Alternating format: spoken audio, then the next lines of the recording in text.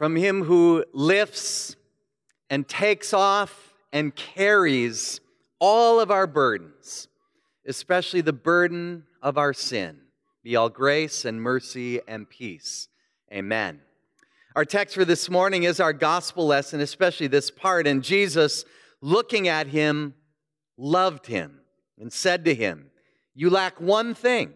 Go sell all you have and give to the poor, and you will have treasure in heaven, and come follow me." Disheartened by the saying, he went away sorrowful, for he had great possessions. This is our text. As I sat there watching TV that night, I knew that nothing would ever be the same. And you did too. September 11th, 2001 was a monumental, momentous day in our nation's history, in the history of the world. Terrorists attacked our country, and as we sat there and watched it all unfold, we knew that nothing would ever be the same. We now divide our nation's history, at least the modern portion of it, between what happened before that day and what is now happening after that day. Our history is divided between pre-September 11th and post-September 11th. Remember what it was like before that day? We seemed so much more at ease. We seemed comfortable and confident as a country. We felt strong. We felt safe. And then those planes hit those buildings, and suddenly we felt vulnerable. We felt different. Things changed. We felt less safe. And air travel has become so much more of a burden. It's a little bit similar to what first century Jews did when they thought about history. New Testament scholar or Bible scholar N.T. Wright says that they divided their immediate future in the same way. They thought that something would happen that would make everything different. They truly believed that there would be some great event that would bring justice and peace, that would bring freedom for Israel, that would bring punishment for evildoers, and there would be a time of prosperity for all the prophecies would be fulfilled. All the righteous dead would be raised to new life and live and reign with God's Messiah right here on earth. And all the earth would burst out in a new and endless spring. Everything would be good and wonderful once again. And so the Jews of the first century would talk about the present age, and then they would talk about the age to come. A little bit like pre-September 11th and post-September 11th. It was a way of anticipating for them a hope that was to come, better things, newer life, burdens lifted. Their present age, you see, was filled with sin and injustice, with lying and oppression, with good people suffering and wicked people getting away with their evil. It sounds a little familiar, doesn't it? But they knew that in the age to come, everything would be different. And all they wanted to know was how they could be sure that they would be one of those who would inherit eternal life. Or to put it another way, the age to come. And so here comes this rich young ruler into the presence of Jesus, throws himself down at Jesus' feet and asks what he must do to be sure that he will inherit the age that is to come. Now, he'd most certainly done everything expected of him. He had, at least in his mind, kept all of the commandments that he had to do in order to be a good Jew, one who would enjoy a new life in a new land, in an earthly kingdom that would never end, that would be good and great and wonderful for all of God's people. That is, until Jesus added to his burden. Go. Sell everything you have and give it to the poor, and then come and follow me. Then you will inherit the age that is to come. The man's face fell. There was one commandment he had not kept. You know what it is? the first commandment. He loved his possessions more than he loved God. What a burden that was for him to bear. So he went away, sad. And now here we sit, some 2,000 years later, listening to Jesus say, "Come to me, follow after me, and you will inherit eternal life." But the burdens of this life make it hard for us to follow. For at least 3 reasons. We know that we are not good.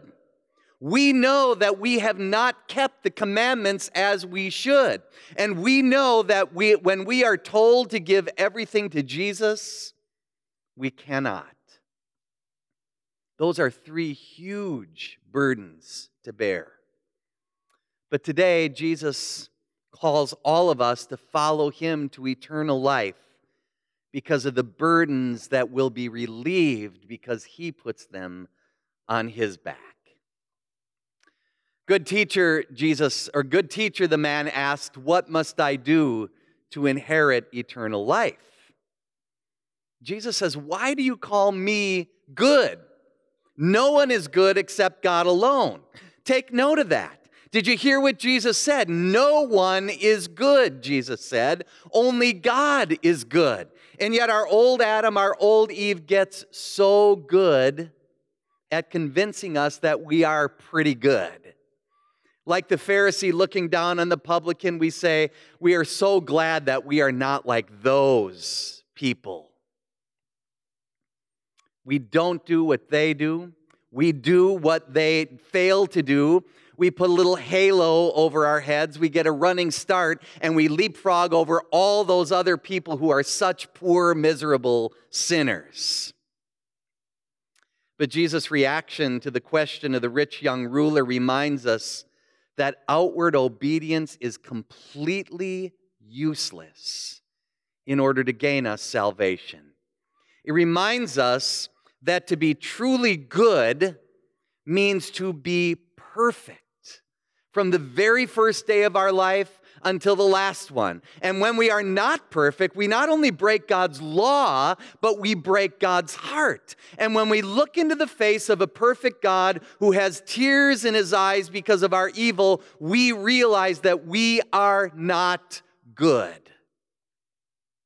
What a burden that is for us to bear.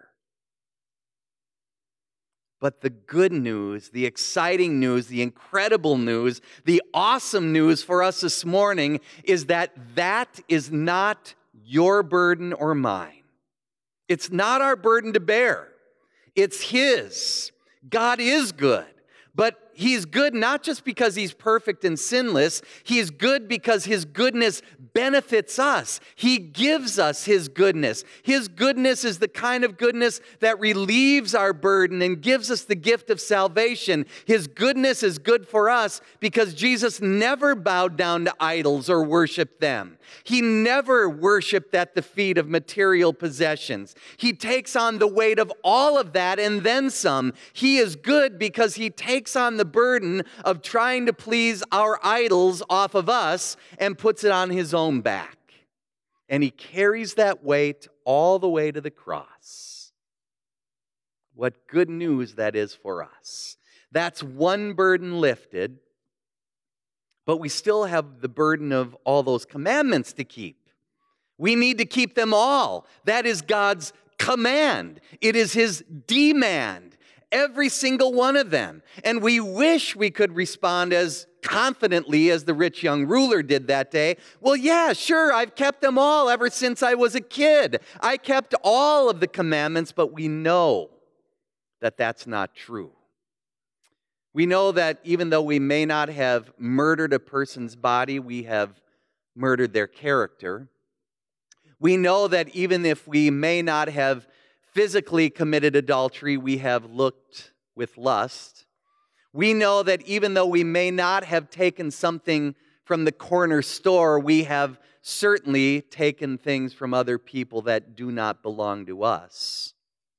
Jesus piles up all the commandments on the back of that rich young ruler to show how incredibly much God requires. We haven't even come close to keeping all of them. We cannot enter the age that is to come without having kept every single one of them. What a burden that is for us to bear. But the good news, the incredible news, the awesome and exciting news for us this morning is that even that is not our burden. It's His. Jesus said, "Do not think that I have come to abolish the law and the prophets. I have not come to abolish them, but I have come to fulfill them." And that's what He did by loving the Lord His God with all his heart, soul, mind, and strength, and by loving his neighbor, every neighbor, all neighbors, as himself. By loving the Pharisees enough to correct them, by loving the disciples enough to forgive them, He did what we could not so that we would have everything that only He could give. Your burden is removed from you when it is washed away in your baptism. Jesus has kept all the commandments for you, and He gives you that gift when you are baptized. His perfection becomes yours. What good news that is. So 2 incredible burdens have been lifted off of us, but now Jesus calls us to take whatever it is that we put above and before Him and give it away. Ready to do that this morning? Like the rich young ruler, I'm afraid our face falls when we realize we have to give everything to Jesus. Is it your wealth that holds you back from Him because you hold it in too high a regard? Is it the pursuit of a relationship that holds you back from Him because it consumes everything you have and are? Is it your work that holds you back from Him because it means that you simply don't have enough time for Him or for study in His Word or for devotional time? Do whatever it takes to release those things. Because if they come before Jesus, if they are your idols, they put you in danger of taking away your saving faith. Go, sell everything you have, Jesus says, and give it to the poor, and you will have treasure in heaven, and then come follow me. Man, what a burden that is to bear. But the good news, the exciting news, the incredible and awesome news for us this morning is that even that is not our burden, it's His. Jesus gave away the very throne of heaven and all the riches that He had there to come to this earth as one of us so that He could and would pay the price for our salvation and remove the burden of all of our sin. He gave His life so that He could keep on giving. His forgiveness means that our treasure is worth more, much more than all the money in the world, all the real estate in Manhattan. He gives us treasure in heaven, and it is a treasure that is being stored there, so that when that new age arrives, it will be there for our disposal. We will have it and own it and possess it as His gift. I'm sure most of you have bank accounts, as I do. The reason we have money in the bank is not so that we can spend it in the bank. It's so that you can take it out and spend it somewhere else. The reason that you have treasure in heaven is so that you can enjoy it in the age that is to come. When God sends Jesus back and recreates a new heaven and a new earth where you will live a life after death and own and possess all the riches of the kingdom that He gives to you as His gift. Following Jesus is really no burden at all, we learn today. Following Jesus means that He lifts all of the burdens off of us and takes them upon Himself. Following Jesus means giving up everything that gets in the way of our relationship with Him. And if our wealth and riches and gifts don't get in the way, if they don't get in the way, then we use them for the sake of the kingdom. We give them away to help others and to build up the church. Following Jesus means following Him in this present age until that day when a new heaven and a new earth will be revealed, where we will walk into the age that is to come with all the gifts of a giving God. Jesus says, "Come, follow me." And we follow, because to follow Jesus means to walk the path to the age that is to come without any burden whatsoever, because He has lifted them off of us, taken them upon Himself, and carried them by the weight of the cross, rising to life again so that we too will have new life in the age that is to come, burden-free. Amen.